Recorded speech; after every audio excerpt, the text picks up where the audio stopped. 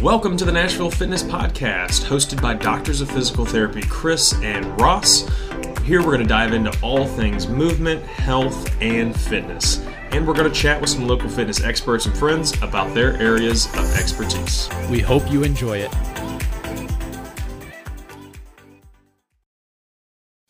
All right, welcome to the latest episode of the Nashville Fitness Podcast. Today, Chris and Ross, we're both hanging out. We're going to chat about a pretty controversial topic, is heel striking versus forefoot striking. Which is better, which is going to lead to more injuries, and if I heel strike, am I going to automatically end up with like knee bola or any other kind of crazy knee issues because of me running? So, Ross, I'm looking forward to kicking this off, man. Yeah, absolutely, man. It's going to be a good conversation. Well, cool, man. Dude, why don't you kind of intro these two, what are these two run forms, right? So we're chatting about running, heel striking versus forefoot striking. Like, what the heck does that even mean? Yeah, absolutely. When we're obviously talking about how your foot lands when you're initially making contact with the ground on each stride, right?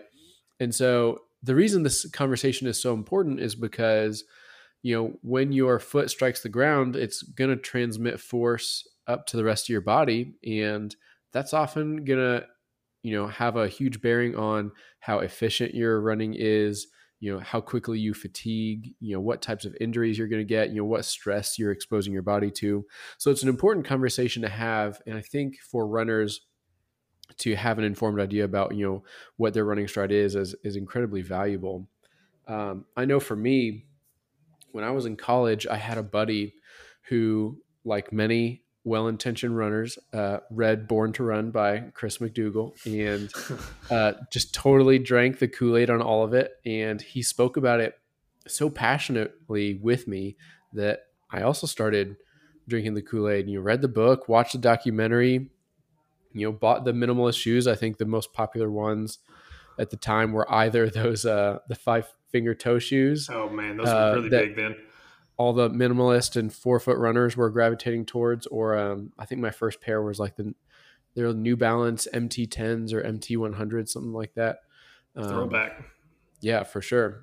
But anyway, so I was steep into that crowd for a while, and then I got into PT school and started having maybe some more nuanced conversations around the topic, and I got better from there.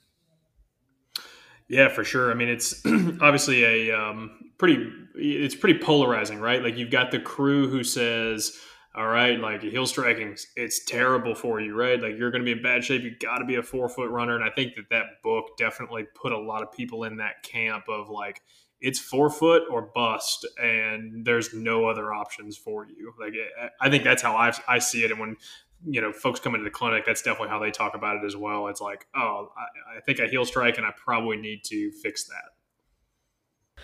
Yeah, it's almost like a Fox News, CNN thing. People are like, oh, I have to be all the way in one camp or all the way in the other, and there's no middle ground. You got to step to the polar ends. It's like, well, let's take a step back there, buddy boy, and have a real conversation here. Yeah, so Ross, why don't you dive in a little bit into kind of the injury differences that kind of pop up between the two, but because ultimately both are going to have their different nuances and what tissues might be injured or what might be an issue. So what do you see in the clinic, and maybe I can weigh in on that a little bit as well, which is probably pretty similar. So injury differences that forefoot versus heel striking may predispose you to.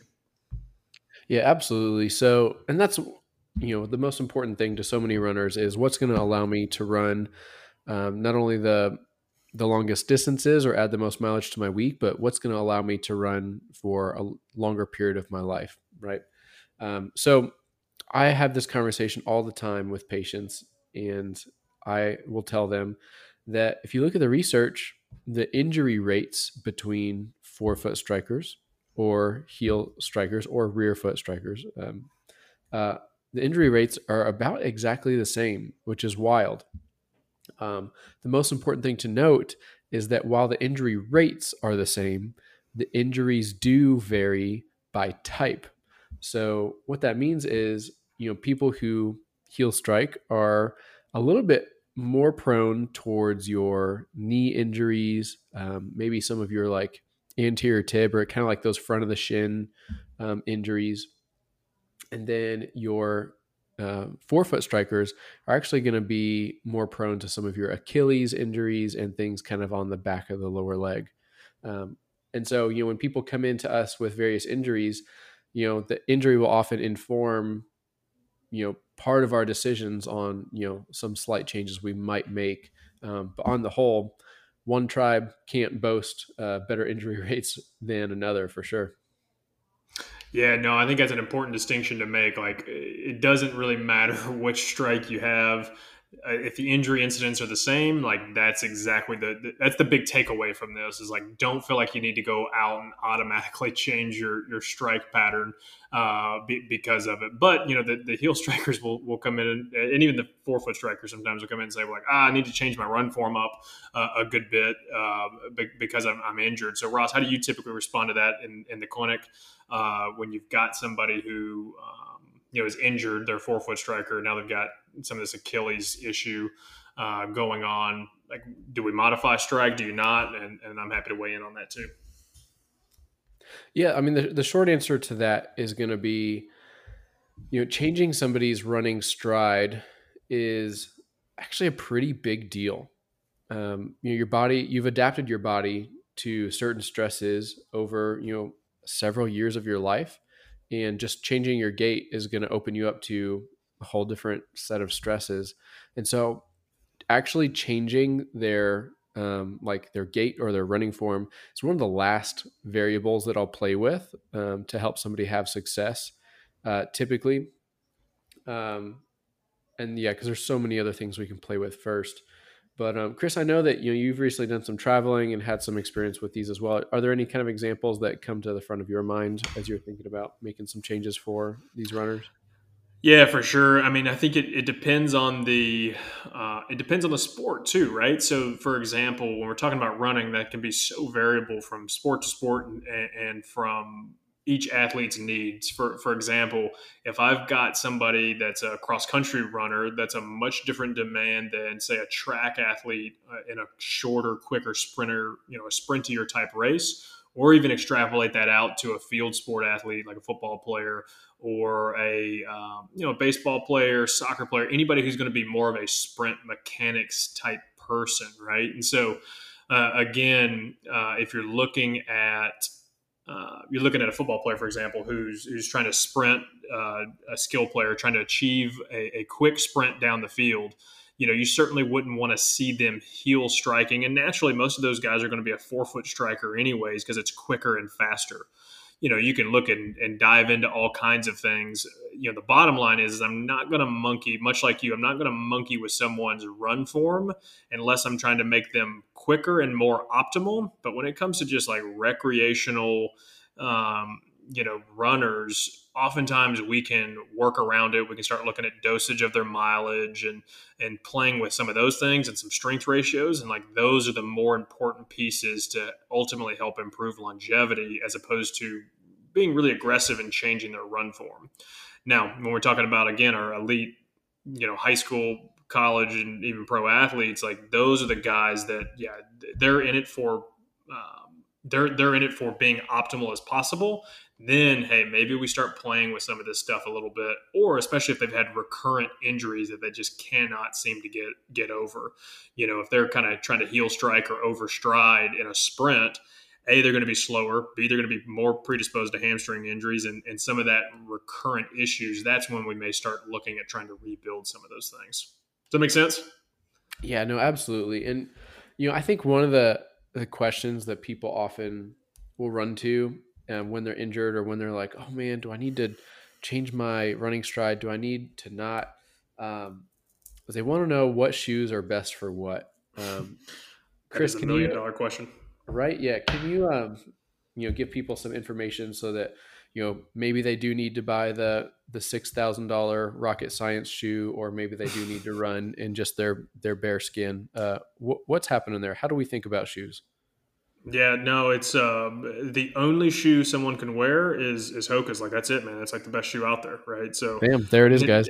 Boom, problem solved. We'll just end the episode right there. No, I mean, shoe wear is definitely a common question we get asked a lot. And I think people would think it's as simple as like, all right, I'm going to go up to like I've got knee pain or I've got Achilles pain or whatever else you got going on. I'm going to go to the running store. I'm going to change my shoes. I'm going to buy a brand new pair of $250 running shoes, and it's going to solve all of my problems. And I think a lot of people are really disgruntled because they'll come into the clinic and they've spent 6 months changing their run shoes and trying to change their form, and like they're still dealing with injuries. And man, I can't tell you how many times people come in thinking shoe wear is going to fix their problem. And it's frustrating, I'm sure for you, Ross, as well, that people want to, I think we all just want a quick fix, right? And shoe wear isn't a quick fix for people. And so I tell people this all the time. I don't have a shoe that I recommend. I will typically lump shoes into two categories, right? One is that like more cushioned type shoe. I mean, I guess kind of three types, right? You got a really cushiony type shoe. So think Hoka, something that's got just a big old wedge on the heel, right? Just to kind of cushion that area. And then you got kind of more of a little bit more of a neutral shoe, still fairly cushioned, and you can almost even lump those two together. And then you got a minimalist shoe, right, which is what you alluded to earlier, and that's that really thin shoe. Not much cushion there. People typically going to be a 4-foot, mid-foot striker, and so it's funny because the people who are wearing the more cushioned shoes think, oh, I need minimalist shoes. And the people who wear minimalist shoes think, oh, I probably need a more cushioned shoe because my foot and Achilles are killing me. So Grass is always greener. Grass is always greener, right? And so bottom line is there's not a perfect shoe out there, right? The thing that I typically will look at, and we can, like, there's some websites out there that you can look specs of shoes up. I just don't want somebody making a drastic jump from one type of shoe to another. For example, I'm wearing a really cushioned platform type Hoka or platform type shoe, and then I make a jump to a minimalist shoe immediately. That is a recipe for all kinds of injuries popping up. And then on the flip side, probably less of an issue, but minimalist shoe into a cushioned shoe. It's a terrible idea to do that. Now, you can make that transition. You just need to do it slowly and methodically. Ross, what do you think on shoe wear? Yeah, absolutely. When switching your shoes is, very similar to switching your foot strike. I've seen people say like, oh, I've been wearing, this type of shoe, shoe A for, the last several years. And then I switched to shoe B and all of a sudden I stopped having pain. And it's like, okay, well, great. And then, but what you have to acknowledge is that when you switch shoes, you are switching the types of forces that your body is taking. And so it might, even though you might get a positive experience with a shoe change for a few weeks, it's honestly just that the new like areas of your body that haven't been overstressed yet are now just picking up different stress from the shoe. And so 4 weeks later, you might end up with a different set of aches and pains. And so the most important thing at the end of the day is to make sure that your body is strong and resilient and that you have really good coordination and intentional control over your running stride.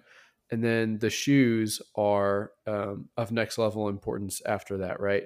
You got to set your foundation of movement and then optimize through shoe wear is how I typically would think about it. But don't get me wrong, changing your shoes can be a great tool, and I've educated lots of people to make some subtle changes. But yeah, you just gotta set it in perspective, I guess. Yeah, for sure. Most local running stores are pretty good at coming up with similar type of shoes and not bringing you one out of another. But I think the biggest takeaway from what you said was like, hey, like you need to optimize your own stability and your own. You've got to take control of your own body and what your foot's doing and what your knee and ankle's doing, and then getting a shoe to make you more optimal. What people try to do is they try to get a shoe to make them more optimal, and they don't move very well. They can't control their body very well, and that's why they're injured all the darn time. And so, I'm kind of the same way you are. I'll make some subtle shoe tweak changes. I guess another question that a lot of people have is like, when would I want to switch out of a more cushioned shoe into a more minimalist shoe? You got to do it slow and you got to be careful and smart with it, and working with, PT or, running coach is going to be probably the best way to minimize the risk of injury. The only time I will ever coach someone to get into a particular type of shoe is if they're looking, again, to improve performance. But again, their prerequisite abilities have to be there. They've got to have that good control, that good stability. They really got to have good ankle mobility. Like if I switch somebody to a zero drop shoe and they've got terrible ankle mobility, man, I've really set that athlete up for having all sorts of injuries along the way. And so make sure that whoever's coaching you for a shoe change understands the implications of that. And if you switch shoes and within the next couple of weeks you really start noticing an increase in pain, then I may blame the shoes a little bit. Or hey, maybe you just ramped your mileage up recently and that predisposed you as well. So any other things on shoes, Ross, that you can think of? I don't think so, man. I think we've covered most of the base level things that I talk with my patients about. Yeah, I will. I'll say this. There's a website that I will typically use when I'm looking at shoes with people. It's called runrepeat.com.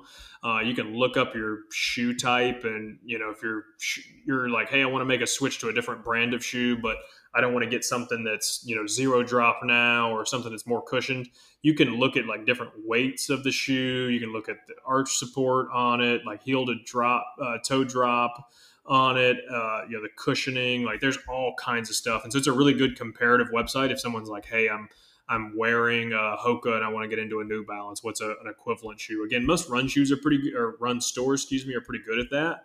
But that's kind of another secondary little check for you. If you're like, hey, I want the exact same shoe, I just need a slightly different type and a different brand. That's oftentimes a good place to go look. And I'll kind of coach some athletes through on that a little bit sometimes. Yeah, that you bring up a really good point is, any changes that you make sure that you're making them intentionally and with a sense of direction. Don't try change just for the sake of change in hopes that it's going to work out. Make informed decisions, and resources like that are going to be a great tool for that as well. Yeah, for sure. Yeah, and I think that's the big takeaway from this episode is like make informed decisions not only about your shoe wear, but also like how and why you may change your strike pattern.